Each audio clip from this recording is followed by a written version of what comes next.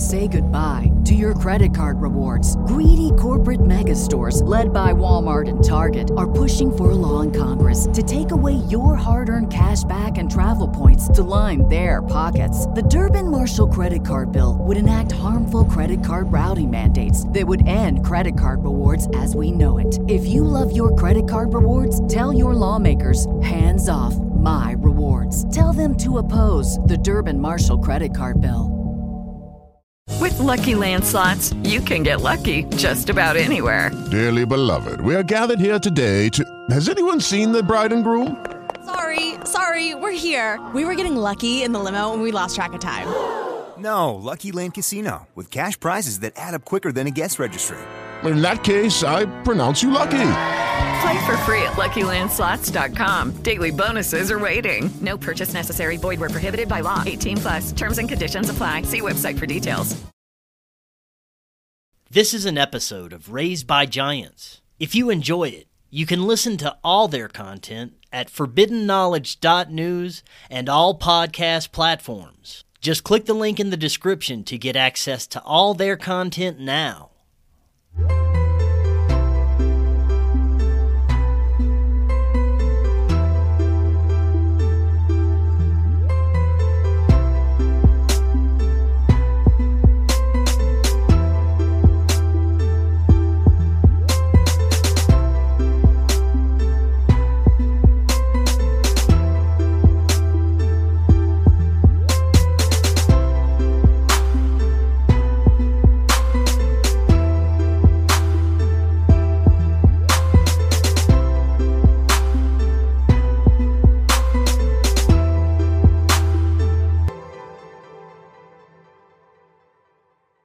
Hello, and welcome back to Raised by Giants, where we talk all things spirituality. I'm Ryder Lee. Tonight, we have returning guest Ryan Burns. But before I introduce him, check out Raised by Giants on Rockfin. It is a completely uncensored platform. Go over there, set up a free account, get all of my regular content that I post on here and all of the other creators' content as well, and sign up for Rockfin's premium content, which is far less than a YouTube premium account at only $10 a month. And you'll get my premium content when it gets released and all of the other creators' premium content as well. Check the link in the description to sign up for the video streaming platform, Rockfin.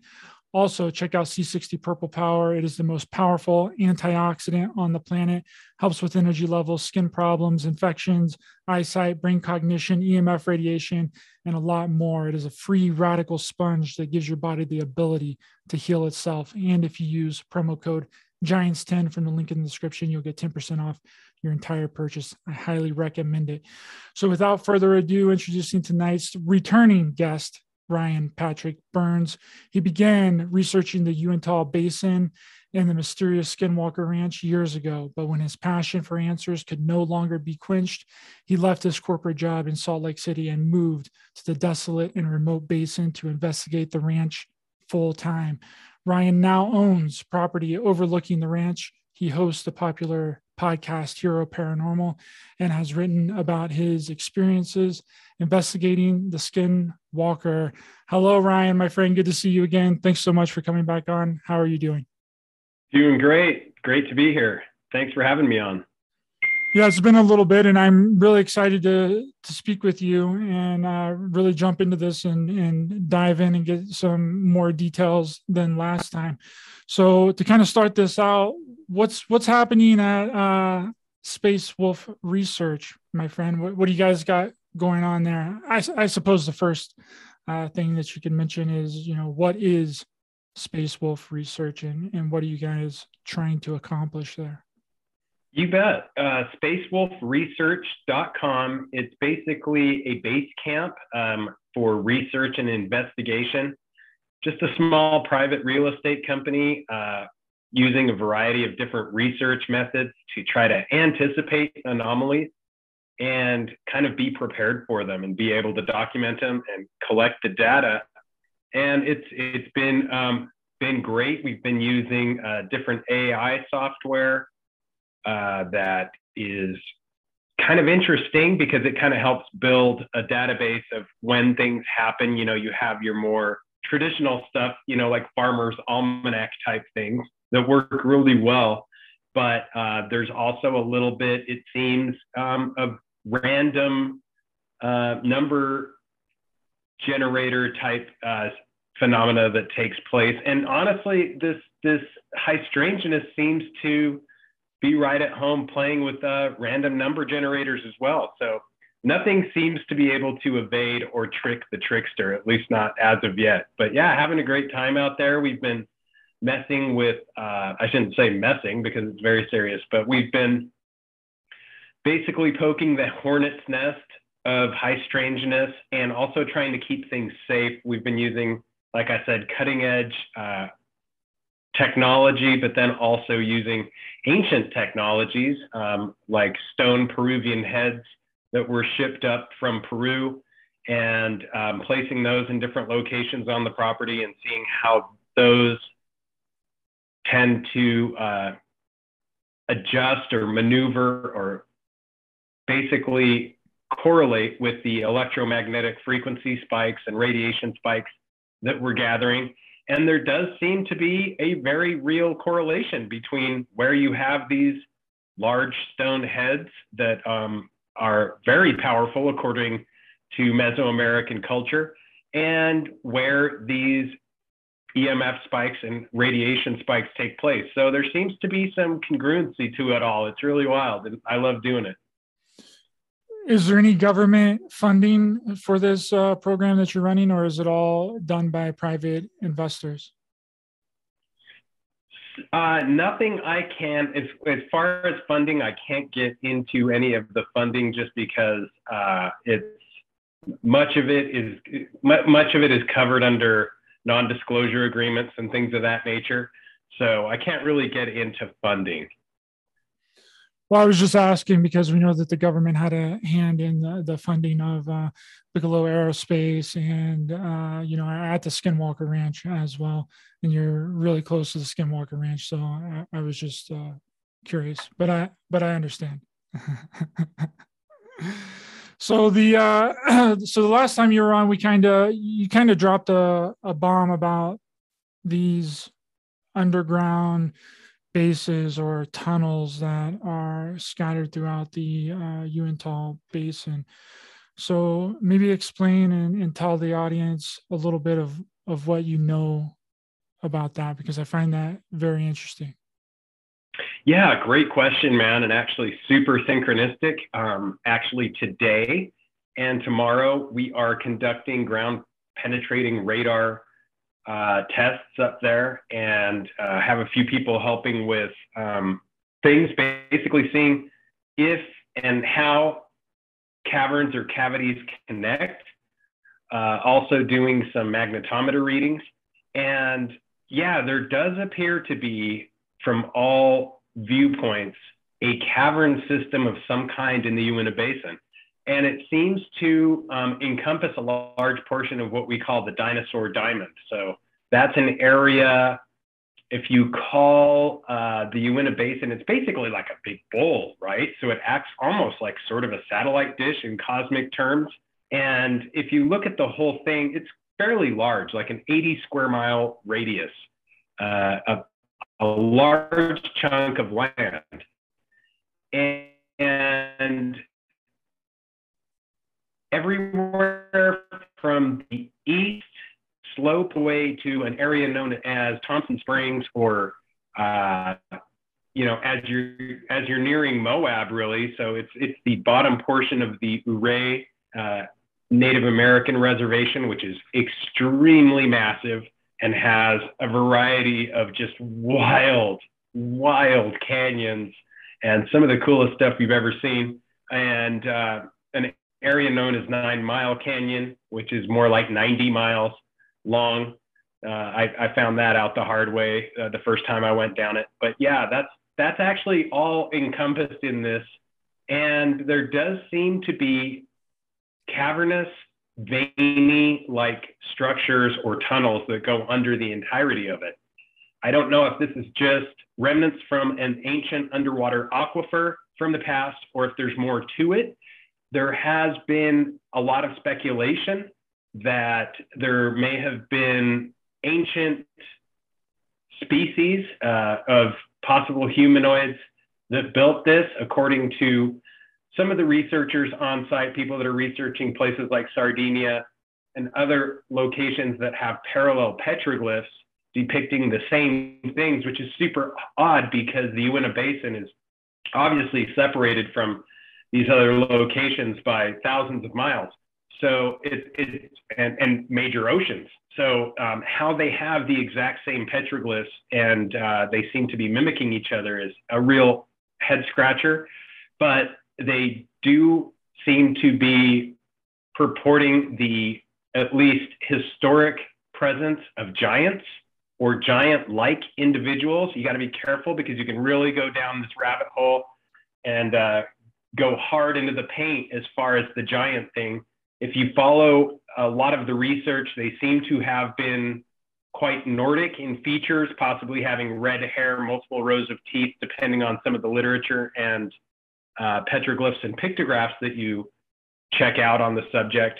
But more importantly, they seem to love caverns, caves, tunnels, things of that nature. There's a massive cave system that starts between Vernal, Utah, and a town called Dutch John, which I used to be a fly fishing guide at. And it's deep in the Ashling National Forest, Little Brush Creek, and there's some other caves in the area that go forever. And when I say forever, I mean they have not found the ends of some of these caves. So it is possible and likely that there is a lost history to the area, and that if not built by ancient civilizations, there is a very good possibility that ancient civilizations may have used some of these tunnel networks to either transport things back and forth, hide from enemies, or ambush enemies.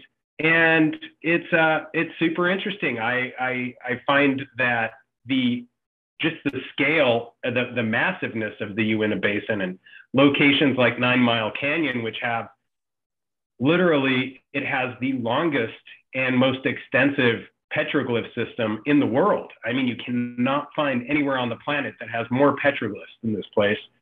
And they're not that hard to find. I mean, if you just look. So it's one of those things, if your mind is open and your eyes are open, there's a lost history in the area that a lot of people, including myself, are very interested in. And hopefully we can all kind of work together and accumulate data and find out more. Has there been any giant skeletons found in the Uinta Basin? Because we know that there's some that's been found in Ohio and Pennsylvania and places like that, like the Serpent Mound and stuff. Has anyone discovered any giant remains, like giant skeletons that you know of? It's very interesting because there's an intimate relationship between some of the private property owners and some of these locations that they've opened up for research. And I've heard a lot of, from very reliable sources, that they haven't opened the entirety of some of their properties up to public viewing. And some of these locations have what appear to be excavations nearby. So yes, I believe that there is the possibility that something like this will be found nearby in Brewer's Cave. If anybody wants to do a quick Google search, and other locations in Utah, there have been purported massive giant-like skeletons and bones, as well as artifacts found. So there is a history in the state of Utah for this type of thing. It's not just, smoke and mirrors and crazy ideas. There's actually some history for this. And as you know, even as far down as Nevada, the Lovelock Cave, a lot of this stuff has been very well documented. We have a giant-like skeleton that was found there. And what's more interesting is it was also somewhat mummified, and it was quite literally older than the mummies found in Egypt by a lot. So there was definitely people roaming this area. It's not, being Columbus Day, it's not one of those things where, Columbus found this place and there was nothing going on before then. There's a lost history that seems to be very, very lengthy. And it's very possible that more will be found over time. And you hear a lot of a lot of rumors of organizations that are somewhat clandestine, not always government related, but possibly with government ties coming into some of these archaeological dig sites and basically taking over, like cordoning them off. I heard a event in Arizona where this took place, and there was an archaeological dig with the university. They found Tibetan prayer flags literally in this Native American Hopi site. And those two things are not supposed to be at the same location at the same time, at least not according to our history that we're spoon-fed through our collegiate system. So they shut the place down. Nobody was exactly sure who took over, but it was taken over, and the students were no longer welcome there and were made to sign NDAs so that they could not discuss what they had seen. So there is a real lost history, it appears. And I for one think that, you know, even if a little bit of gold slips through the cracks, we might be able to find it. So you say that you believe that these cave systems were maybe created by an ancient civilization, these tunnels. Is there any evidence of a dumb or a deep underground military base that could be operating in the Uintah Basin that you are aware of? That is a really good question, man. And I like how you asked it, because there is a lot of evidence suggesting, again, a lot of these things were done either with government affiliated projects, or there's plausible deniability due to the fact that these private corporations, many of which are aerospace corporations, were involved in studies that were funded by taxpayer money and quite clandestine or black budget, or not something that civilians readily were aware of. And among those studies, there was one of the very best remote viewers on the planet, Joe McMoneagle, was involved in one of these studies there in the Uinta Basin. And he, for a fact, did a very accurate view of this hotspot. And in his opinion, near this epicenter of activity, there was telltale signs of what he could call an underground control center. Now, is that a deep underground military base? Unknown. Is it possibly a deep underground, possibly extraterrestrial base? That's unknown. He did sort of say that it was along the lines of something more ancient, but it's very difficult because, again, this was all covered in a project that was quite literally a black project. And this is a place that where he was remote viewing, all he got were target numbers. You know, he did not have any geographic or geological background on the location yet.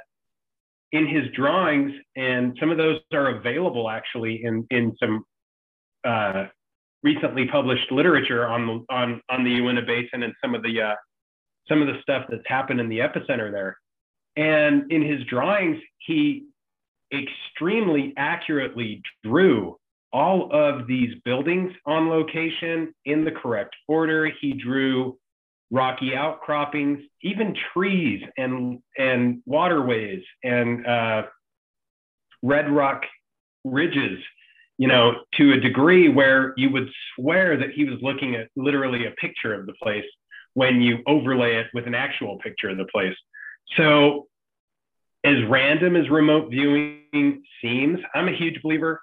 I have talked to other remote viewers who have been called in on projects to the Uinta Basin, and they've told me off the record that yes, they also sense that there is an underground control center, as they say, of activity of some sort, and whether that's human or something that is more of a mix or possibly interdimensional, it really is open for discussion. Nobody has any hard and fast proof. Yeah, I believe in remote viewing as well. And apparently so does the government, you know, with all the remote viewing declassified documents, Project Stargate and stuff like that. And I personally believe that that's what they were trying to do, was create these psychics and remote viewers through their MK Ultra programs, their Monarch programs, and Montauk programs. That's what the whole basis for the project was to do, was to create these psychic and remote viewers for clandestine operations. But it's really interesting that we're talking about these deep underground military bases. Have you heard any like machinery noises coming from underground where there shouldn't be any machinery noises? Because I watched this documentary on the Travel Channel. Well, it's not really a documentary, but it's like a series on the Travel Channel called The Alaskan Triangle. And my friend Eric Hecker was in that show, and they went out. I don't know if you know about the Alaskan Triangle, but it's where all these people go missing. It's kind of like the Bermuda Triangle and the Great Lakes Triangle, where people seem to just kind of disappear. And he went out into the off the coast there in a little town. I can't remember the name of the town in Alaska, and with a device that was able to listen like underwater. And he got what sounded like a bunch of machinery noises, like heavy machinery on the device that he was using. And of course they didn't show that in the show, because the show's not actually interested in finding the truth. They just want to ask more and more questions. So I know that was a little bit long-winded, but is there a correlation between these heavy machinery noises that could possibly be heard in some kind of deep underground activity?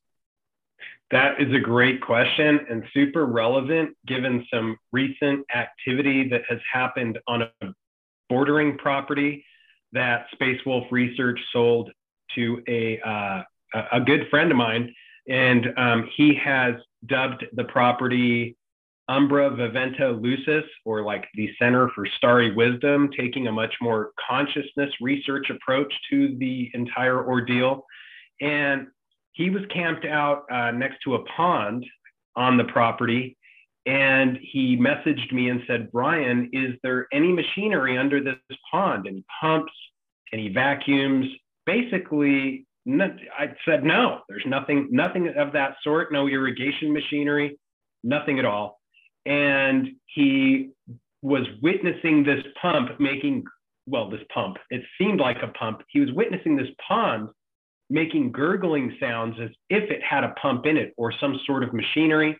And the water was being agitated. There seemed to be something either pushing water up into the pond or pulling water out of the pond at the bottom. Now it has a side entrance that goes into a little creek, but that would not be gurgling at the center of the pond as if there was a fountain or a pump or anything mechanical of that nature. But he asked me, is there something mechanical going on in this pond? And there absolutely is not. So that's a property that is super near and dear to my heart, and he's taking really good care of it. He's somebody I trust very much, or else I would not have sold it to him. And he's taking an approach a lot like mine, where we feel like we're stewards of, just caretakers really of the land and not owners. And we are trying to somewhat commune with the properties in ways that are not invasive. So we're trying to play by the property's rules. And I know that sounds very strange, talking about land as if it is alive, but when you set foot on these locations, it very much seems like some of this property and some of these lands are very much alive, especially when the sun goes down and night falls. These locations seem to have an energy about them. They seem to be super welcoming at times. At other times, kind of give you the cold shoulder, and it's stuff that people can feel. And on various occasions, you'll be walking along and feel what literally feels like the ground shaking below your feet. Whether this is an electromagnetic frequency spike or if the ground is actually shaking is difficult, because oftentimes as researchers, investigators, and scientists in the area have attributed, I've been there with multiple groups before and had this happen, a sense of vertigo often comes over the people observing or witnessing this phenomenon. So it really makes you wonder if it's all in your head or if it's actually happening. Yes, it feels like the ground is shaking, but you also feel vertigo. So it's really, really bizarre, really bizarre. Yes, you hear underground murmurings, rumblings, and mechanical noises, but I thought this recent experience that this gentleman had at the pond was super relevant with your question, because it's not a big pond, it's a smaller pond, and yet he could very legitimately see what he believed was some kind of machinery making the water move and making sounds and making noises, when in fact there's nothing in there. Yeah, that's really interesting. I actually had an experience like that at a paranormal location, like what you're talking about with the ground moving. Me and my friend was investigating this house. We stayed there for a week, and the entire house just vibrated, like it was shaking, dude. And I literally wanted to get out of the house because I didn't know what was going to happen. You know, I was just kind of frozen in fear. But the entire house was shaking. It was like a paranormal earthquake is what they call them, but it wasn't in nature or whatever. But I thought that, you know, the house was literally going to collapse. You know, I was like, you know, where's my nearest exit point? How do I get out of here as quick as possible? So I have experienced that. It's really nuts. Yeah, there is. I think that's a really good name for it. I might steal that name from you, paranormal earthquake, because that's exactly what it feels like. And that's a really good describer of, you know, what's taking place. So I might steal that from you if it's cool, Ryder. That's a good name for it. Yeah, go ahead. 100%. We stayed there for a week, and it was like one of the last days that we were there, and the entire house was just shaking. It felt like it was going to fall apart, and we felt like it was kind of coming from the basement of the house. And we woke up in the middle of the night at like 2 or 3 in the morning, and just to the house shaking. I was like, holy crap. But again, it was like what you're explaining. You're like, okay, well, is this happening in my head? Is this, but we were both experiencing it. Right. So I knew that it wasn't just me. You know, I stood up, I had the camera in my hand, and I'm looking at him with my jaw like wide open while he's sitting on the bed. I'm like, bro, like, what is happening right now? Yeah, it was really intense. That's so weird. And architecture is not immune from some of this movement. In fact, we have had to, you know more than a lot of the listeners, but we have had to put basically tent stakes around anything that is placed out there, whether it's buildings, structures, and architecture is not immune, because these things seem to move a little bit. And it doesn't matter how big it is. You'll come back to an area and be like, wait, wasn't this just over there? Which sounds completely impossible. But yeah, we've put tent stakes around and been trying to keep an eye on that. And this house that you were in, was it like an older house, like a vintage home, or a newer home? It was kind of the foundation of the home was really old. It went back to the late 1800s, but it was kind of modernized. Right. So the basement was kind of the oldest part of the house, which is really weird too, because your space wolf research, and the name of the house was called the Wolf House. Oh, how cool. I love it. I love it. Well, you know, believers in the Tartaria conspiracy theory are convinced that a lot of this type of architecture that is older in nature, and some of it has very stable structural foundations, that they were built over particular areas or energy lines or grids, and that, you know, they would be prone to some of that. So that's interesting. Yeah, we kind of thought that too. Maybe it was on some kind of ley line or something, but it wasn't so much, because I was a huge paranormal investigator. Back in the day, I've been to some of the most popular locations in the United States. And we thought maybe because it was all a psychological thing there, you know, it wasn't so much you would see things or really hear things, like the house would just play games with you, you know, try and psychologically manipulate you. And kind of like, tricking you like a trickster, is basically really what it was. And we didn't really see too much there. It was just like the house had a dramatic effect on you psychologically, you know, really weird. It is weird. And it's kind of sticking with that Russian Tartaria type theme, a lot of the architecture in Russia, I mean, you see this stuff and it's mind blowing. And you see things like the Panama Pacific International Exposition in ancient times. I say ancient, I wasn't around, but it was San Francisco, 1915. And a lot of these structures that were supposedly built for these fairs seem to be so ornate and mind-boggling that a lot of people have claimed it's not possible to build something like that just for a World's Fair. This fictional, empirical, type architecture that would just baffle anybody, and then knock it down after the fair or not too long afterwards. And you see a lot of this in. With Lucky Land Slots, you can get lucky just about anywhere. Dearly beloved, we are gathered here today to... Has anyone seen the bride and groom? Sorry, we're here. We were getting lucky in the limo and we lost track of time. No, Lucky Land Casino, with cash prizes that add up quicker than a guest registry. In that case, I pronounce you lucky. Play for free at LuckyLandSlots.com. Daily bonuses are waiting. No purchase necessary. Void where prohibited by law. 18+. Terms and conditions apply. See website for details. With the Lucky Land Slots, you can get lucky just about anywhere. This is your captain speaking. We've got clear runway and the weather's fine, but we're just going to circle up here a while and get lucky. No, nothing like that. It's just these cash prizes add up quick. So I suggest you sit back, keep your tray table upright, and start getting lucky. Play for free at LuckyLandSlots.com. Are you feeling lucky? No purchase necessary. Void where prohibited by law. 18+ terms and conditions apply. See website for details. Russian architecture, and it brings to mind, that Russia has always sort of been the enemy in so many of the history books, and it's kind of like the place everybody wants to get rid of. And I don't know if there might be, obviously there's a lot of political factors, but I always wonder if the place ever was taken over. Obviously it's so massive and has so many natural resources and such a massive army and been at the game of war so long that it's super unlikely.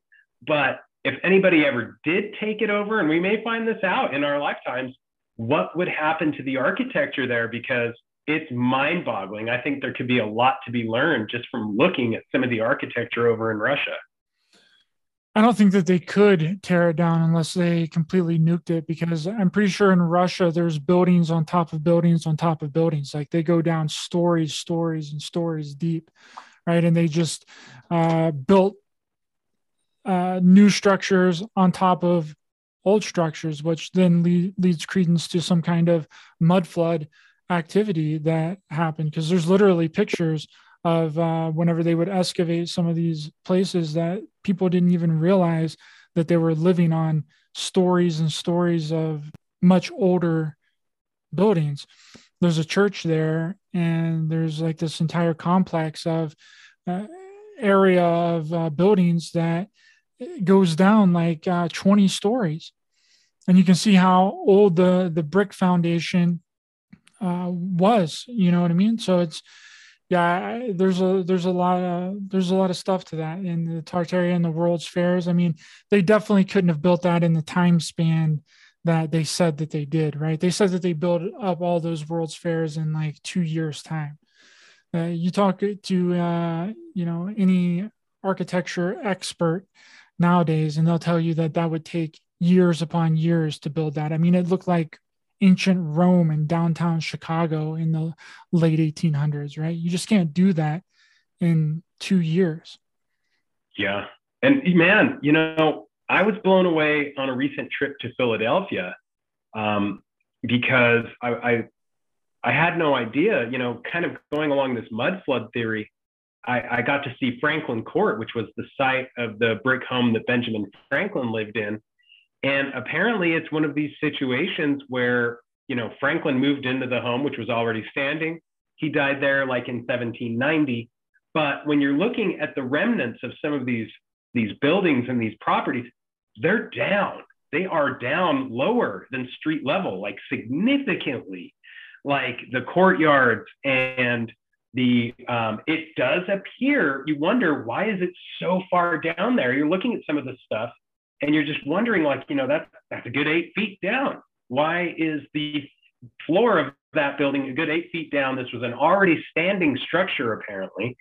And, it's just really strange, the details of the building and the way it's built. A lot of these buildings, as you say, appear to have been built on top of each other. And in fact, you look around and you realize that there must have been a lot of other houses around this house, and there are a lot of buildings built on top of those. So it's super fascinating, where, an entire house could literally be under another house. Yeah, it's really incredible, and I implore people to research that and look into it, because it's really, really interesting. And like, we built structures we built them the last, back in the day. So it only makes sense that if some sort of ancient civilization, maybe even a more highly advanced civilization, was here before and built their structures really, really well, and some kind of catastrophe or a mud flood or something came through, it wouldn't knock them down, right? It would just bury them. I mean, look how long the pyramids have been standing, really, really long time. It doesn't seem like they're ever going to be destroyed. They're like a forever lasting structure, right? So if they had just a little bit of the ingenuity left over from ancient times to build some of these structures, then the structure would inevitably last. And then we found that, and then we just build on top of it. A lot shittier, might I say, because nothing is built to last anymore in our reality. You know what I mean? Houses are built one year and buildings are built one year, and then they're tore down the next year, it seems like. I think that we really do need to get back to building things that last now. That's a big deal. I agree, man, that the whole idea of like cornerstone building and like the ceremony that was typically involved of creating these buildings, it was like a whole other situation taking place compared to like modern building techniques, where it's just so fast and cheesy and cheap. Like you said, it's not made to last hundreds of years. It's made to last decades, if that. It's a totally different, there used to just be entire rituals and ceremonies involved with placing the cornerstone and then building the property, and engravings commemorating the time when particular buildings were built. You don't see any of that anymore. It's just glue and wood shavings put together, slapped up as quickly as possible, and sold for the highest price. And it's just kind of sad, like a lot of the brick masons and a lot of the Masonic, for lack of a better word, important cultural components of building structures are gone. Yeah, it really seems like we've descended on that trail, right? Because we've been using the same stuff for decades, Ryan. We've been using the same exact things, just modified just a little bit to make it seem like it's different, so that we, buy it. We're still using the exact same things. That we're still using the same refrigerators, same microwave, same, washer and dryer. None of it has advanced. The only thing that's advanced has been our technology, right? And we know that our technology isn't good for us. It's actually, putting off very harmful electromagnetic frequencies that is not conducive to the human body, right? So that's the only thing that they've seemed to be interested in evolving is our technology, right? They don't really care about our way of life and making our way of life easier and better, because they keep producing the same thing over and over again. We're still using trains, we're still using planes, gas-powered vehicles. And there has been a little innovation on that front. We have electric vehicles, but that's not any better, right? There's been something that's stunning our way of life, in the way that we do things, like in the way that technology has developed and advanced. If our way of life had advanced along with the technology, I think that we would be living in a utopia right now. It does seem as if there, at least what you were mentioning, a lot of these technologies are just hand-me-down breadcrumbs from the industrial military complex. I mean, you look at the military technology trends and the artificial intelligence, the advanced defense equipment, the robotics, the autonomy, and it is quite literally everything that we are super stoked about, even our cell phones, is to a degree just kind of hand-me-down breadcrumbs to stuff that is super advanced military technologies. And it makes you wonder. I mean, when you have these nuclear battleships that can run indefinitely forever, and we have to stop at the gas pump and weekly if we can afford it. So it's hard to forecast where technology would be if it was super abundant and like an open system. I don't know, man. It's pretty wild that we're still flying, in jets that people were flying in the 40s. Nothing's changed, like you said. Very little. Yeah, we know that the military has, highly advanced technology. We know that the government has highly advanced technology. I mean, there's patents out for the TR-3B, and you're totally right in saying that, we have these nuclear powered, naval fleets, and what are they running on? They have to be running on some kind of, there's no way that it's just nuclear power. It has to be some sort of almost free energy device to keep it powered forever. Right. And they're not saying that, they're telling you that it's nuclear powered, but really they've been using something completely different. That's just my thoughts on it. Yeah, there's a lot of different energy. And I mean, you do need the military to make these advancements. Obviously, we probably wouldn't have the internet or our cell phones or, even satellite TV if it wasn't for their advancements. And the fact that they protect us is also pretty important. So I get the trade secrets, but some of the things really make you wonder. At least they make me wonder. When we purportedly were able to get to the moon in 1969, haven't gone back yet. We're shooting the DART into space and hitting meteors at 7 million miles away. This is mind-blowing technology, in my opinion. I'm not a scientist. I'm not going to pretend that I can even wrap my head around 7 million miles away and shooting a spacecraft that costs $300 million to engage it or to knock it off course just a little bit. And sure, is it to save humanity? That is the story. However, when you do the math, it just seems, in my humble opinion, mind-boggling math. And, is it possible? If these things are possible, what else is possible? Absolutely. And then, looking at Bigelow Aerospace and the technologies that they might be developing, because I had Tom Carey on my show, and he's a really researched Area 51, not Area 51, but the Roswell incident. He's researched that. He's written like 12 books on the Roswell incident. And apparently he or someone he knew submitted a FOIA request to figure out where the remnants of the crash landing in Roswell in 1947 is at, right?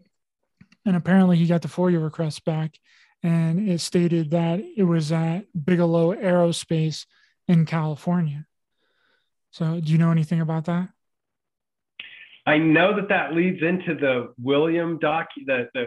basically the Wilson document leak. And Tom Carey, I mean, he had a secret crypto clearance, so his pay grade is much higher than mine.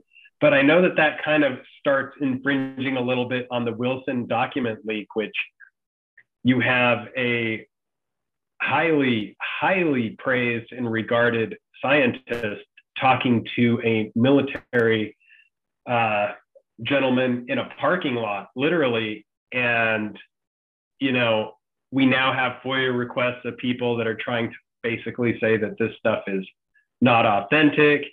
And it's funny how they I won't mention names, but people who are saying that a lot of this stuff isn't authentic hold true to the fact that anything FOIA coming down the pipeline would tell them anything. The belief that anything under the Freedom of Information Act would tell you anything, in my mind, seems preposterous, because that is like asking Big Brother to tell you where he hid his Playboy magazine.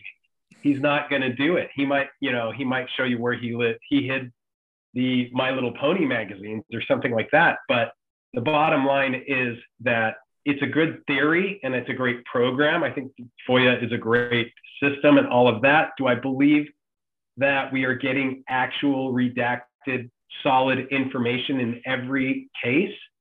Probably not. And there's a reason a lot of it is redacted. And whether the stamp is on the left of the page or the top right of the page, whether it's, you know, in the correct format, a lot of people have kind of deemed themselves FOIA experts, which, you know, is breadcrumb experts. In my opinion, it's not any valid research, because as I've noticed, when it comes to military and military documents, not to mention administrative secretary work, which is usually what you end up signing, these things can come in any array, shape, or size that works. And a lot of times the plausible deniability that is incorporated in the paperwork can come from those very items that are being used to.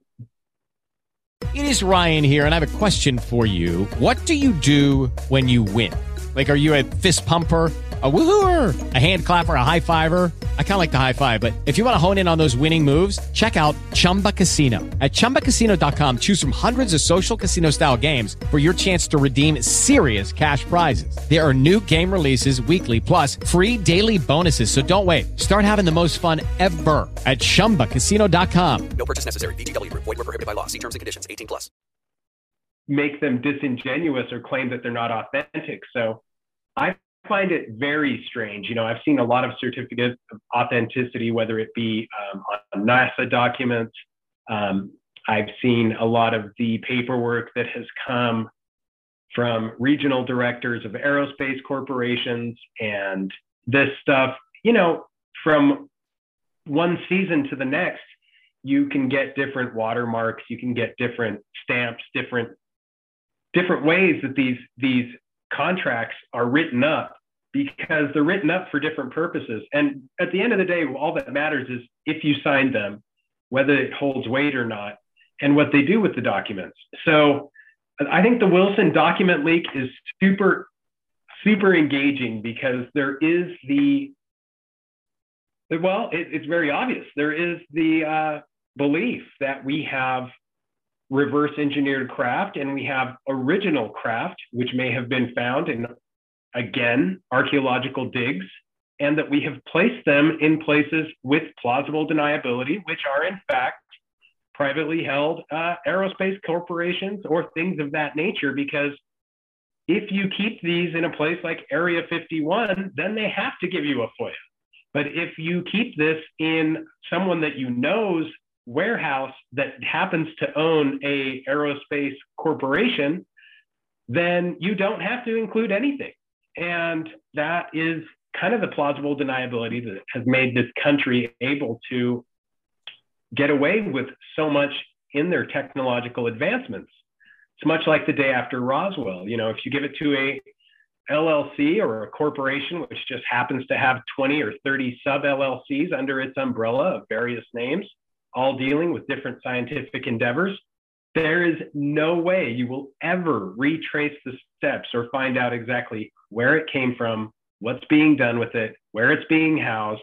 And it's done like that on purpose. So it seems to me that it's a really good plan. They're doing it really well. And to use that as a way of debunking it, to say, oh, well, we can't show the chain of command from here to here, so Luis Elizondo never worked for the government. It's like, no, that's the most ridiculous, in my opinion, way of unscrambling the egg, because you still have egg all over the place, and it had to come from somewhere. Just because it's a tricky subject matter, and people who are doing it are literally master magicians of their craft. It's much like I was just blown away this morning getting an email about someone who verified yet again the existence of what we know of as the aviary, which has been debunked 10 times from Sunday. And, leave it to ufology to try to debunk these things that are at the highest levels of government. And then I think to myself, well, if I was at the highest levels of government, wouldn't I want that debunked? Of course I would. I would want everybody to think it was completely fake, because that's the end of the story and you can go on business as usual. But yeah, there's a lot of pieces to the puzzle. I don't claim to know any of them, but yeah, it makes me wonder, man. Makes me wonder. Well, it's like that with any of the supposed classified documents that has been released, especially the MJ12 document, them coming out and saying that, that it's fake and it's nonsense, but the original version was real. It's to create confusion and muddy the waters and get people confused on what's truth and what's not truth. And then if you release a completely fake document, like one that's just completely made up, it also gives you the ability to blanket any of the real ones with that made up fake document too, right? So if you released a completely, made up fake document, then you can be like, oh, well, this gives us plausible deniability that all these other real documents are also fake, right? It's a trick that they've been doing forever. Two lies and two truths and a lie, right? It's genius.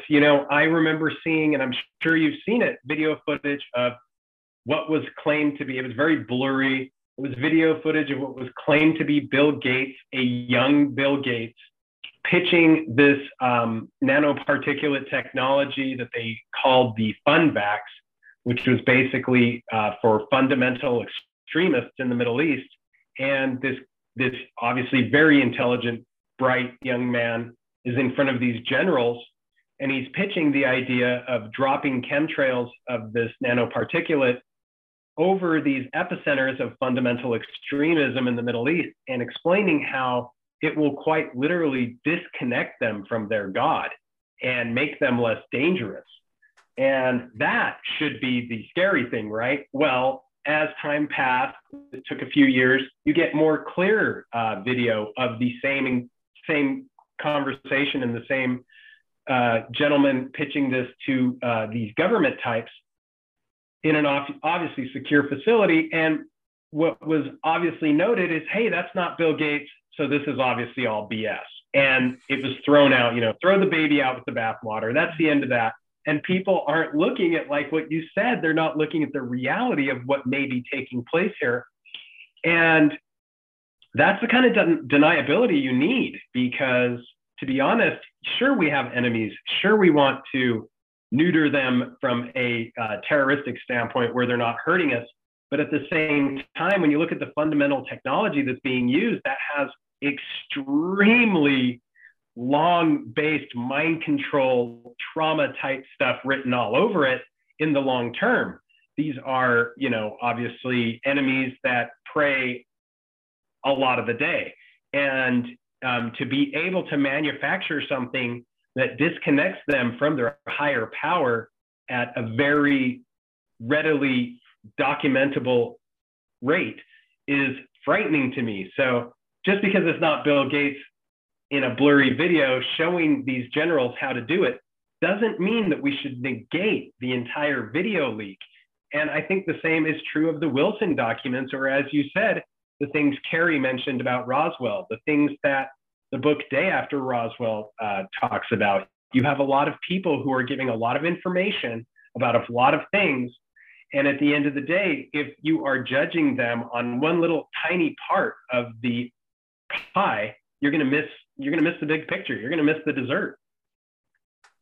Absolutely. I agree with that 100%. That's why I try and bring a variety of people on my show, to talk about what they know, because you get a little piece of the puzzle and then you start putting the pieces of the puzzle together, and then it starts to, kind of make sense, and you start to get the big picture of everything that's going on. Right. But they do seem to do that. They seem to throw the baby out with the bathwater.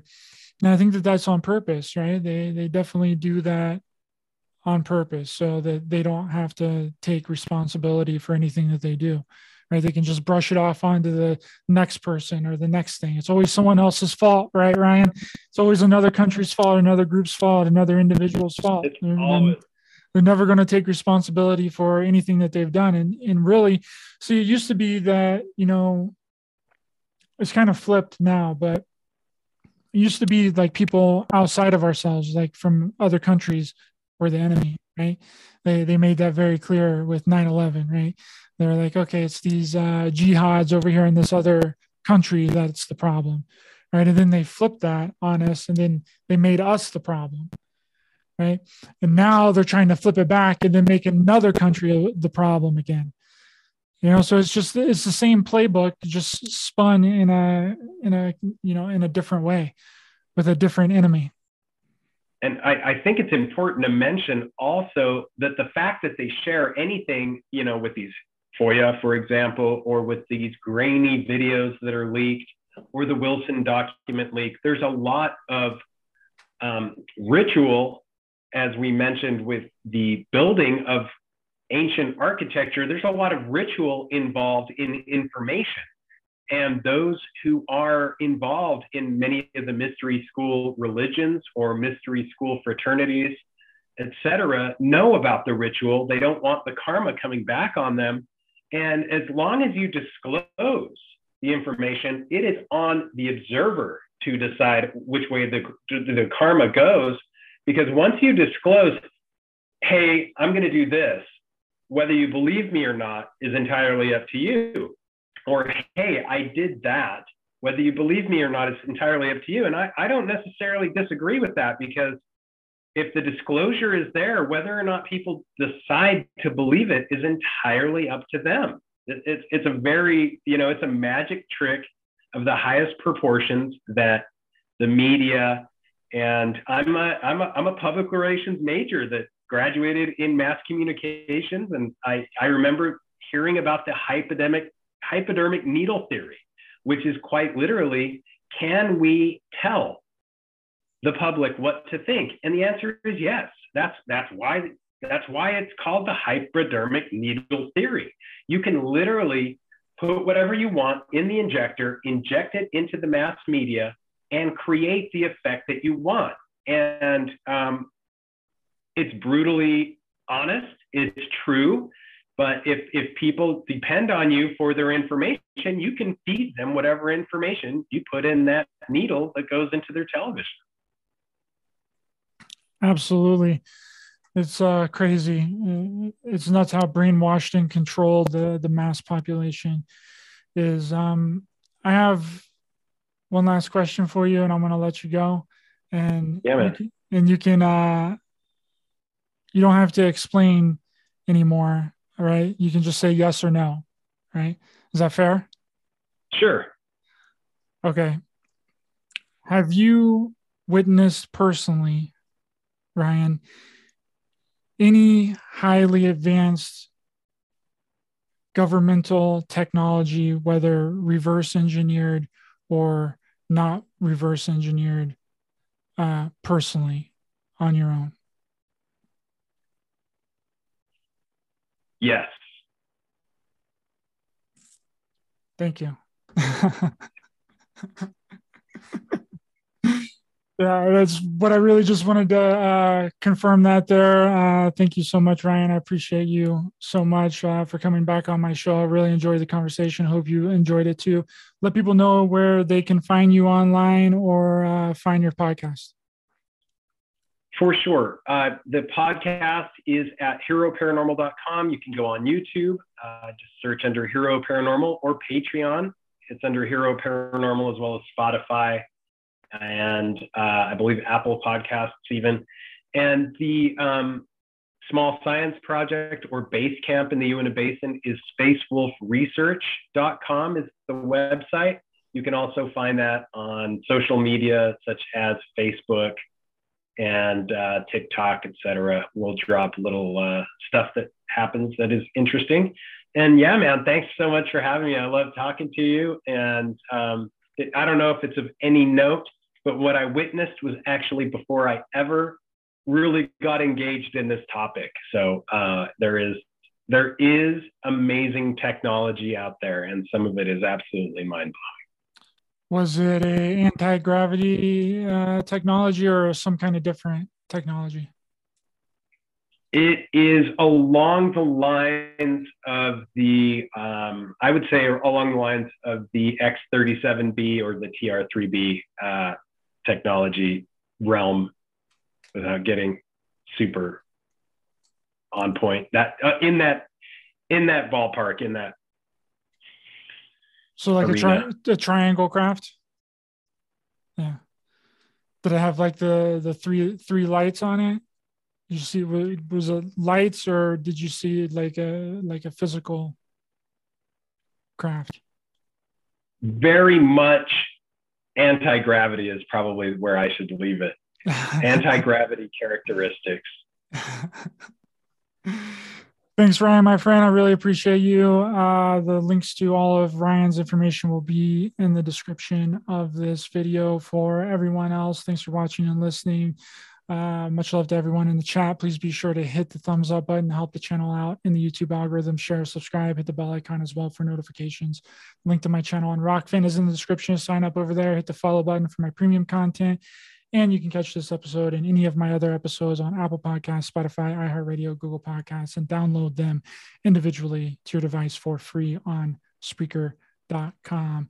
And remember, we're not only in a spiritual war, but a war on humanity. Stay aware, stay alert, keep loving your heart for everyone. Stay safe out there. And if you can see through the illusion, you are the solution. See you guys next time.